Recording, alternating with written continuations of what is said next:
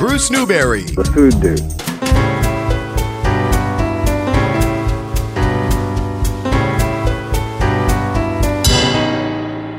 All right, so here we are. It's Bruce Newberry with Ted Caruso's The Blue Plate Diner. All right, Ted, so here we are, and it seems like every time we talk, we're at another crossroads. And another door is about to be opened. We're about to embark on another chapter or something. Bruce and Ted's Excellent Adventures. That's us. Yeah, that's us. Oh, God. If you can't laugh at it, what good is it? Well, that's it. Olivia de Havilland, who just passed away, they found a quote of hers, and she said, basically, laugh at everything, to take nothing seriously. And she lasted to, 104? God bless her. Maybe that's why she got to live 104. Yes. I mean, the tension and anxiety that I see people feel on a day-to-day basis is extraordinary. The $600 is lapsed as of this week, or last week, I should say. People all of a sudden are going to feel the pinch faster than you think. Poor restaurant people are nervous every time somebody comes up. You go to grab a drink from someone, a drink order, and, they're not wearing their mask. Staff get nervous. It's tough. It's a weird time. It's a tough time. And you got to find the best in everything and try and make the best of everything, because life's too short, as we all know. We all know somebody who's dealt with COVID, obviously. It's true. Very, very true. It's interesting that we're finding, I liken this to being hypnotized. They say when you're hypnotized, you're not really changing into someone else. It's something that you had within you that just comes out, and you're not doing anything that you would not ordinarily do. I think this is like that. We're finding that people are acting in a certain way and people are reacting in a certain way, and they always had this characteristic within them, whether it's to act kindly towards someone or to act like a total idiot towards someone. And this was kind of dormant within these people, and it's just coming out for better or for worse. And I'm finding that with groups of people like restaurant staff or restaurant customers. Right. Well, it's funny that you say that, right? I mean, so to your point, we all know there's a pandemic going on. We all know that there's been changes to our lifestyle and how we interact with each other on a day-to-day basis. And even having said that, we somehow find a way to lull ourselves into this longing. We all have this longing for normalcy. Yes. So when there's a beautiful sunny day and you're lucky enough to get one of the first seats outside, you're thinking to yourself, there's no pandemic going on. And you get in this lull because you're looking for comfort. And then, you do kind of dumb things or stupid things. Like, I don't know how many times, I have what I call my bubble, right? It's my immediate family plus my in-laws. Yes. And sometimes your in-laws will invite two other people to a group, and all of a sudden I get very wait a minute, you didn't, I don't want to say you didn't ask my permission, but we didn't have this discussion. It's true. You know what I mean? So you get nervous. So, but back to bringing that back. So we get this sense of normalcy, and that's the farthest thing from the truth. So, I've been talking to restaurant people, or, I'll randomly go on people's Yelp pages, and I'll look at, when was the last time there was a review? Oh, 2 weeks ago. And they'll get a 1-star or perhaps a 3-star. And I'm saying to myself, wait a minute, guys, why is this happening? I go, first of all, the establishment, I hope, is doing the best they can to explain to people how things are going to be different. And even when you go out to dinner, even though it's going to be different, cut them some slack, give them a break. If things aren't the way you expect them to be, then reach out to a manager right then and there. Reach out to the owner before you go and put it on a review. I mean, there are people behind those stars, right? I mean, restaurants are struggling as it stands, and people making minimum wage plus tips are struggling to get volume levels to a place where they can actually support themselves and support their families. And then, this has to happen. Obviously, if things are not right, an owner, a manager, someone's got to know about it. Yes. But just change the direction. You could still say something on Yelp, But I would suggest you tell the owner first or the manager first so they can actually do something about it, because they might not even know what's going on. And then if they don't make it, right, then you should be free to speak your mind. It is a free country. I totally respect that. Of course. But recognize that your words have consequences, and be somewhat understanding. Now, do people look at the dates on those? Not when they're being assimilated in an algorithm. That's right. You've got 15 or 20 years of great reviews, and you got a whole slew of negative ones as of late. That totally puts the algorithm into a logjam and messes things up. It is not working in the restaurant's favor, that's for sure. No, but it's not. And that's take a second though, Ted, because they need you, right? It's so true. Take a second though, because what you're saying is a universal truth in restaurant business and has been for decades. And it's just now, these days, it's just becoming more in the spotlight. I mean, this was always the thing to do. If you had an issue, if you had a thumbs down experience in a restaurant, go to the owner. We're so fortunate that we have so many owner-operated restaurants. Right, as independent stores, right. Yes, so you could talk to somebody that's going to get something done. They don't have to fill out a form or a checklist or go to corporate. And that was always the case, but never has it been more important than now, because the table is 66% more important, or whatever the mathematical equation works out to be, because the tables are few and far between. We're cut back. Every experience counts more and more and more. And as you say, these folks who are making a living are finding it 66% harder to make a living, and so forth. Right. And the reality is, right, I mean, we talk about, of course, I would never, forgive me if anybody would ever take it out of context, consider myself a frontline worker, like a doctor, like a paramedic, like a firefighter or a police officer that deals with this stuff daily. I'm just a little old restaurant owner, right? But I am making a conscious choice to have my store open, to bring my employees on, and for them to take the risk, not knowing, right, because there are not enough tests out there, and even so, you wait forever to get the results, to go out and to serve a guest who might be out of state, who might be on vacation, who might just be working down the street and is coming in for a bite to eat. We're taking the risk of serving them. We're wearing a mask to protect them, and we're wearing a mask to protect ourselves. And now, it's tough to be extra friendly, extra awesome, and give them, their level of expectation and service is different, right? They want a safe place. They want what they want. They want it in a timely manner, and they might not want chit chat, or they might want chit chat, right? Depends on your perspective. It's like, do I wear a mask? Do I not wear a mask? Some people are longing to connect because they've been Zooming all day and they just trying to get out and about and are lonely because they live at home alone. You don't know where they're coming from. And it's very, very tough to give what kind of service you used to give, wearing a mask, being ultra nervous, not wanting to impinge on someone's, social distance space. So, everybody's expectations have changed. And so that's why I always tell my staff, try and smile with your eyes as best you can. Yes. Always. It's tough to hear when someone's talking. I've noticed that even when I wear masks, I've got big ears, but they pull them in a certain way. And I'm wondering if I hear everything is my point. Like, what did you say? I'm so sorry. Excuse me. It's so, things are just different. And whether it's psychosomatic or not, the reality is we all need to be a little kinder, a little bit more patient, a little bit more understanding. You're still paying probably sometimes even more, right? Mm-hmm. You're probably paying more and getting less, unfortunately. But, I hope it's not forever. Hopefully it's just a short-term trade-off.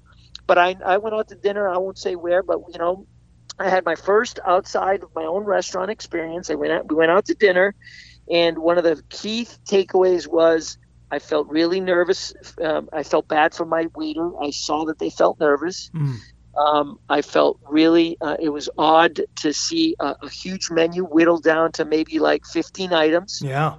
And one of the reasons why we went there is, as you know, my two members of my family are celiac. Yes. And even though they were celiac, they were limited as to their options. And so, fundamentally, I had to reshift my gears and say, you know what, shame on me.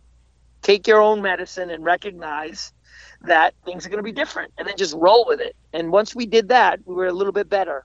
The meal, when it came out, was great. The server we made him feel at ease because, we told him we're in the restaurant business too. And all of a sudden he's like, well, then you get where I'm coming from. I'm like, Yeah. It's like a secret but handshake. That's what it is, right? I mean, looking at things through someone else's eyes will always put you in a better place, hopefully. And at least that's where as far as humanity goes, that's how we have to look at things. This is a tough time. I wear my mask for myself and obviously for my father-in-law who's 75 or my dad who's 77 or whatever. I don't want them getting sick. I don't want to carry something and then I go into my bubble and, they get it. So you do it for them. You do it for someone else. You're not doing it for yourself. And It's I think true. we can all think like that.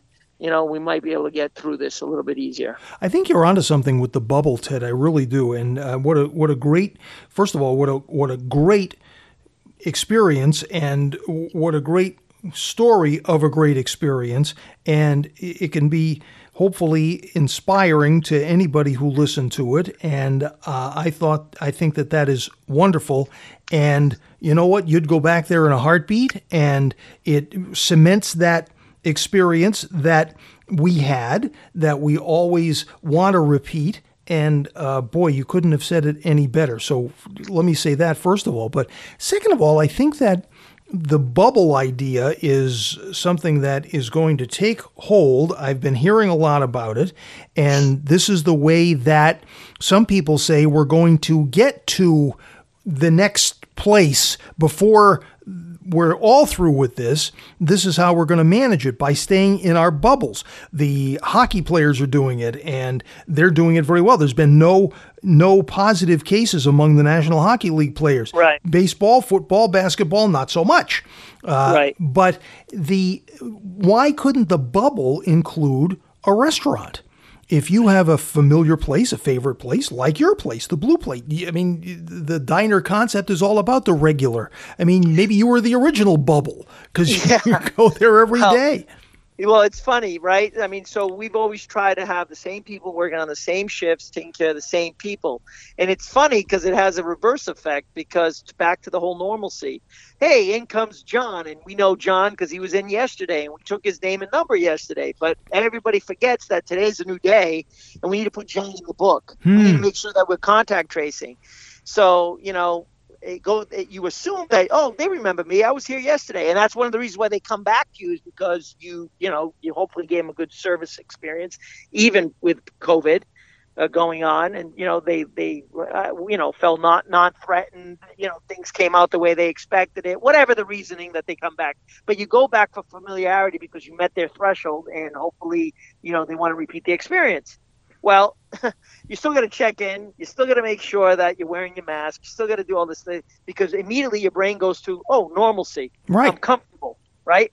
And so therefore, and I don't know how many times I have to remind my staff, remind your guests they have to wear a mask when they go to the restroom, or remind your guests.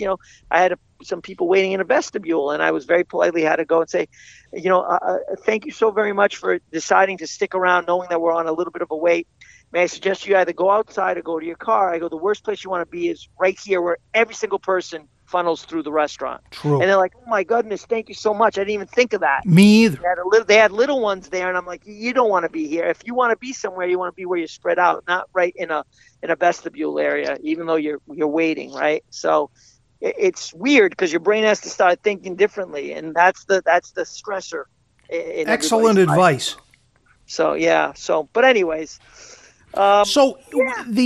It's just becoming really interesting how we are noticing things and finding familiarity, whether it's the regular staff and the regular customers, even though adjustments have to be made, or whether it's a regular menu. Now, again, the diner is the original comfort food menu, but we're seeing so many restaurants. You just pointed out that you had gone out and had found a menu that was really a fraction of what it normally is. Right. And that's for a couple of different reasons, but not the least of which is that we on this side of the table are looking for comfort. We're not ready for adventurous just yet. We want the comfort. Right. Well, I think there's a psychological component that, yes, we long for comfort and we want some kind of familiarity, so we're not as experiential, or as experimental, I should say. Right. We're always experiential, but not so experimental. That's it. But there's also, like we've touched upon in past conversations, there's also the component of the fact um, higher carrying costs. The broader the menu, the more you have to invest in inventory. And when you're, let's say, constrained by 66%, so let's say 40%, you're constrained, you have less likely to turn that product over. So a higher chance of it going bad or spoiling or any number of things. So there's always a financial component of that as well, right? Some of it is driven from the fact, I mean, if I put something on the menu and you buy it, of course it'll stay there. But if I put something on the menu and it's not selling, then I need to switch it out. Most restaurants have switched over to their core, whatever that core competency is. They switch to the core because, one, that's what you're looking for, right? I mean, you've already made your decision when you're going out to eat. You know where you're going to go. Do I want Chinese? Do I want breakfast? Do I want a burger? Right? What am I in the mood for? And from there, you'll kind of figure out, more focused what you'll order, right? Do I want this kind of burger or that kind of burger? But you're already in the mood for something. So many restaurants have said, what are we known for? What's our core? Let's pare things down and whittle them down so that way at least we can deliver on the promise to our core and to our core constituents. And that's it. And so luckily, being a diner, we use eggs in everything. And, just like the chef with his hats, the 88 pleats in a hat, he uses 88 different ways to cook an egg. We can still be somewhat versatile, whether it's an omelet or a pancake, whatever. Eggs are in everything. They emulsify things. So luckily our menu of, and I hate to say it, the Chinese menu, I call it a Chinese menu in the fact that, few ingredients can give you multiple iterations of things. Good point. It's a good way to put it. And so you get options. At a diner, you at least get options, which is hilarious because our menu is smaller, but I still find myself cooking the same stuff that they used to get before. If I got it, I'll make it, even though it's not on the menu. So it's hilarious because back to the whole comfort, right? That's what they want. They came to you because they wanted the Charisse hash or they wanted the whatever it was.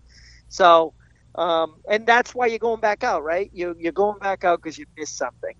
Right? Yes. People can cook at home. It's either convenience or you're missing something. And I beg to gauge the answer that it's not only that they miss your food, but they miss the interaction. That's it. So, I had a discussion today with a restaurant owner, and one of the things that he is selling a ton of is the experience of having someone mix a martini for you or someone mixing an old fashioned for you. I mean, you can certainly buy liquor at the store, and liquor stores are doing tremendous business, but it's not the same as that professional who's mixing that drink behind the bar. The same as it's a far different thing, and you can't even start to create it in your own home to make some Charisse hash. Right. You need like 6-7 things to mix them all together. That's Same right. thing with a good drink, right? I mean, I laugh because I call it, you ever go to the supermarket and you buy a salad dressing. Right. And they come in these monster sizes now. And if you ever look at it, what's the one thing in your fridge that always sits there, but you always get a different one? Salad dressing. You got 12 different salad dressings. And I guarantee anybody's refrigerator, there's more salad dressings than you will ever use. It's true. And yet it's there. And so the point is that many restaurants, so you're longing for this great Manhattan or great martini, great whatever, or sangria. Many restaurants got into the business of like off-premise alcohol delivery. Oh, cocktails to go. Right? And everybody loves the whole alcohol component, which is great. I mean, but I can venture to tell you that if I guarantee you got vodka at home, but you might not have the other 13 ingredients that go to make one of the signature cocktails. Of course. You don't have the syrups or the bitters or the lemon zest or what have you. And to invest in that to have your favorite cocktail, it's probably about 8 times the cost that you would get by going into the restaurant to get it. And now you understand why a drink costs you $8 or $10 or $15. Correct. So the funny part is, they can just grab the mocktail, but, our governor's being extra awesome in the fact that they're allowing you to pre-mix the alcohol and sell. Well, sure. I still don't know how they wrap their head around that because we don't do that, but I find that shocking. Everybody's got the vodka at home. Buy a fifth or whatever you want to do and have it there. But the cocktails to go, particularly, and some within sound of our voice here, Ted, are definite connoisseurs of the mason jar cocktails, because in Vermont that's like the handy single serving size. You get a mason jar full of Long Island iced tea or something along those lines, and you know, it has become essential, and it has become nothing less than lifeblood for some restaurant owners. I mean, it literally means the difference between them staying in business during this past 150 or so days and going out of business. And so I'm joining the chorus. In fact, I was one of the first to be in the chorus to say, let's just make this part of the law. Let us put aside the old ways and the old days and the blue laws, and let's just go modern and keep it in, make it law, memorialize it, and help everybody to sustain. Right. And at the very least, if you're not going to do the alcohol component, at least the mocktail part. I mean, right? I mean, you should be able to sell any way to incrementally increase the dollars per visit will help a restaurant, especially when they're constrained by physical space. In order to keep this under containment, restaurants have had to do the unthinkable, which is shut down their business. And then even worse than that, when they reopened, to reopen at half staff and do whatever you can to make it work. And yet it's a long, hard road. I don't see us getting out of it for the next 2 years.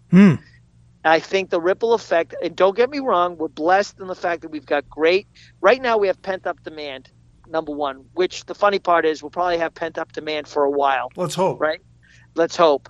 And then you've got the restaurants. So the restaurants, with being in Newport or down in the summertime, or even in Providence, you're making up with the closed side of the restaurant by being outdoors. As soon as it starts getting chilly, as soon as it starts getting cold, we've been lucky that we don't have rain. When the rain comes or the bad weather comes, these restaurants, how are they going to survive?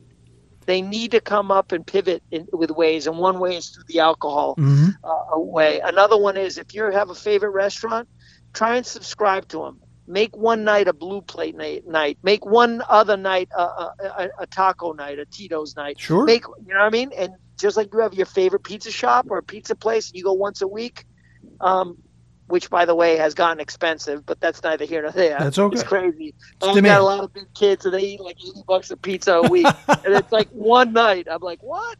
Anyways, but subscribe to that. That's a great idea. Right? Commit to that. Make one night barbecue night. Make one night.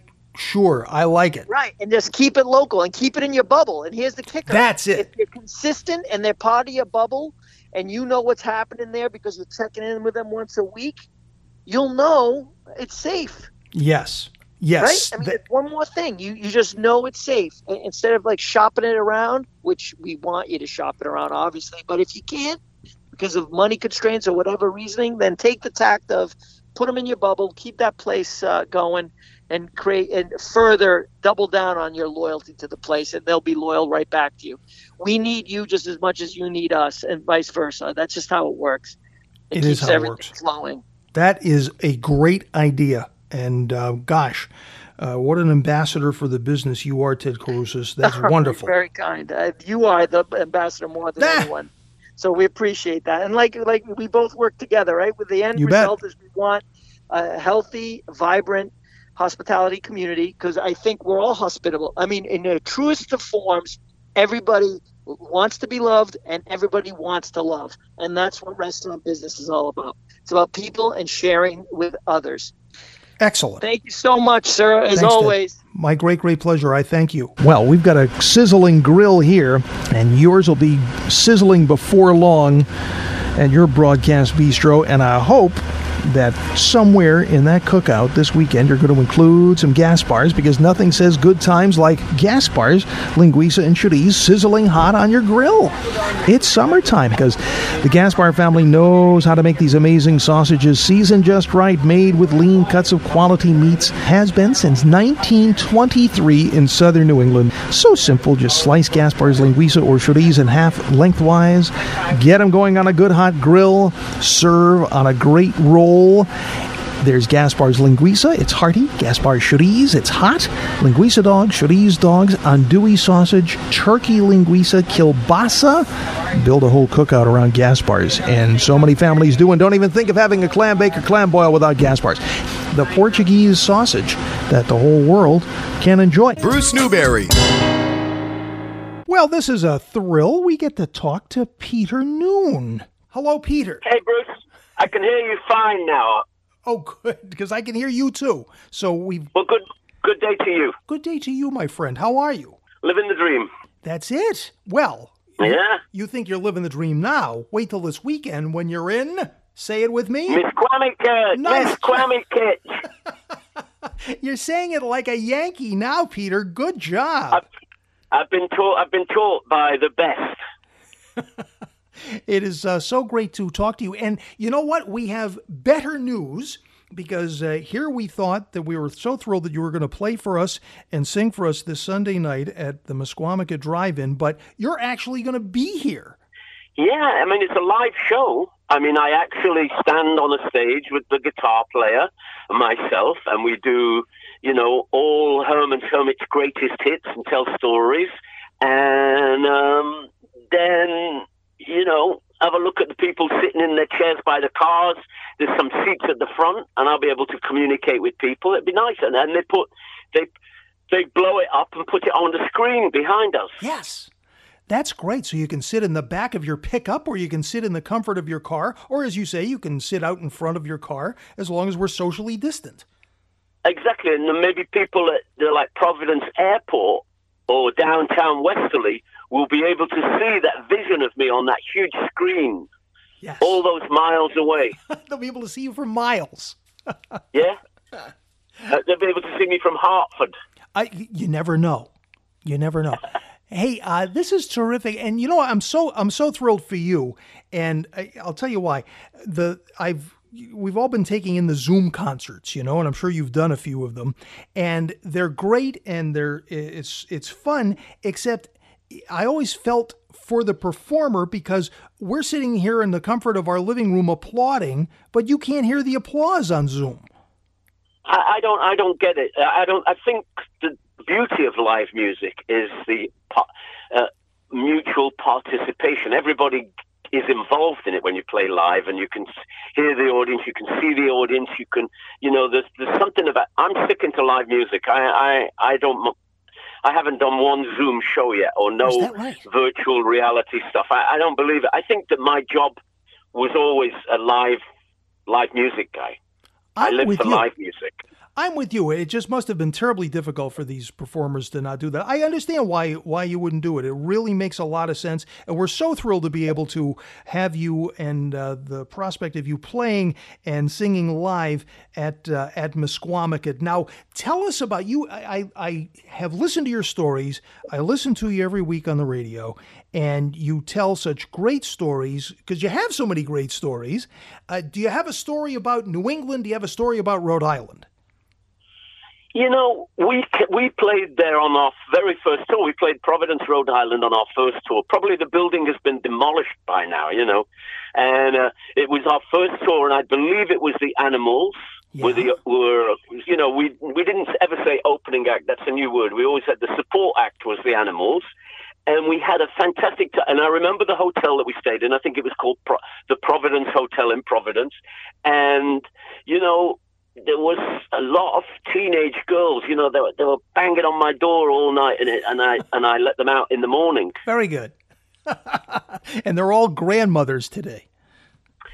Yeah, but that's okay because at least they have a very good time to have grown up in when people were kind to each other and took care of their mom and all that stuff. It was a very good. The 60s was an extremely good time. I mean, it's not that there weren't any, political problems and stuff like that, but people were, the music was on the radio. People shared music. If you were in a car with your mom and dad, you all listened to the same radio station. Nobody had earbuds, right? And everybody lived in this musical land. You would get up in the morning, and the radio would be on with the news, and then music, and then you'd be. Kids had their little transistor radios, and music was everywhere. And my mom knew the names of the Beatles.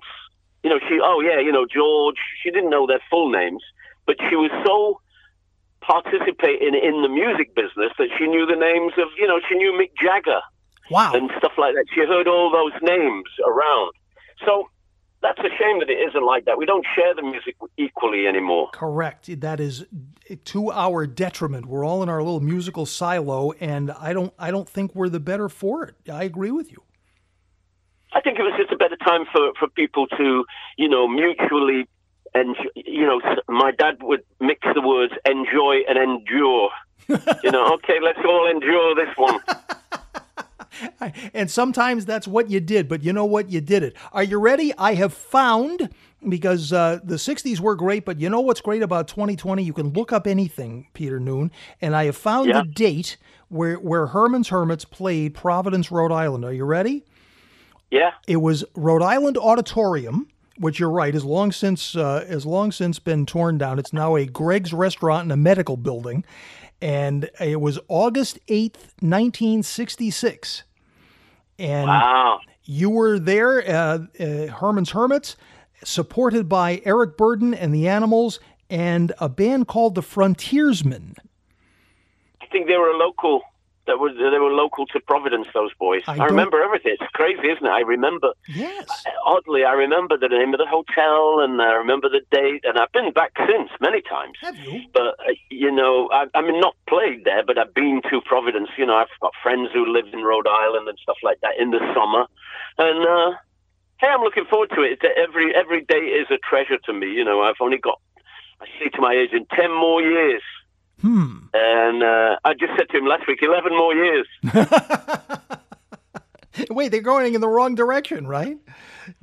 Well, we will. No, but I think I'll still be good for about another 10, 11 years. You're as good as long as you want to be, and may you have many, many more of them. We're looking forward to seeing you Sunday night at Mesquamacut at the drive-in. So you have so many stories to tell, Peter Noone, and you tell them so well on the radio. You knew everybody, and you have this amazing memory, because I've heard you talk about how you and Dionne Warwick were talking and singing together, and you and Mike Love, and then of course you talk about your mates from those days back in England, Freddie and Jerry and Dave Clark and all of those guys.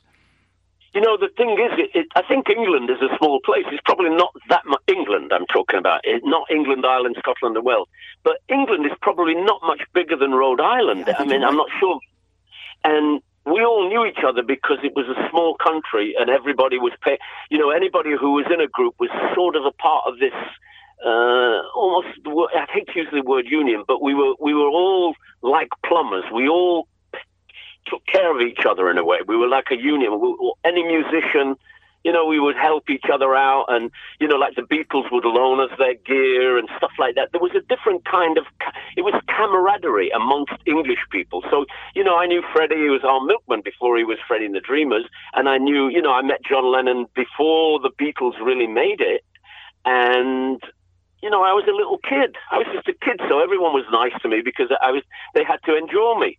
They didn't necessarily like my music, but they had to support me because I was a fellow musician. So there was a different kind of thing. And everybody was watching, like, how did you do on the American tour? We'd come in right after the Dave Clark 5, so I'd talk to Dave and say, what was this like? What was this town like? What was this like?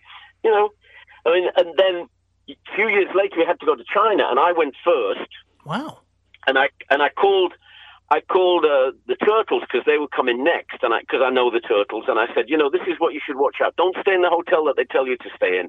Book your own hotel so you can get away from that. There's too many people in that place. So I called them, and then Eric Burden called me and said, how come you didn't tell me not to stay in that hotel? How come you like the Turtles better? Yeah. I mean, I've known Eric longer than them, but, it just was one of those things. Got you covered. Talking with Peter Noone of Herman's Hermits, coming to Mesquamacut at the drive-in on Sunday night. Just Google Mesquamacut at drive-in, and you'll find the night. Hey, I have news for you, Peter Noone. You've played Providence more than once.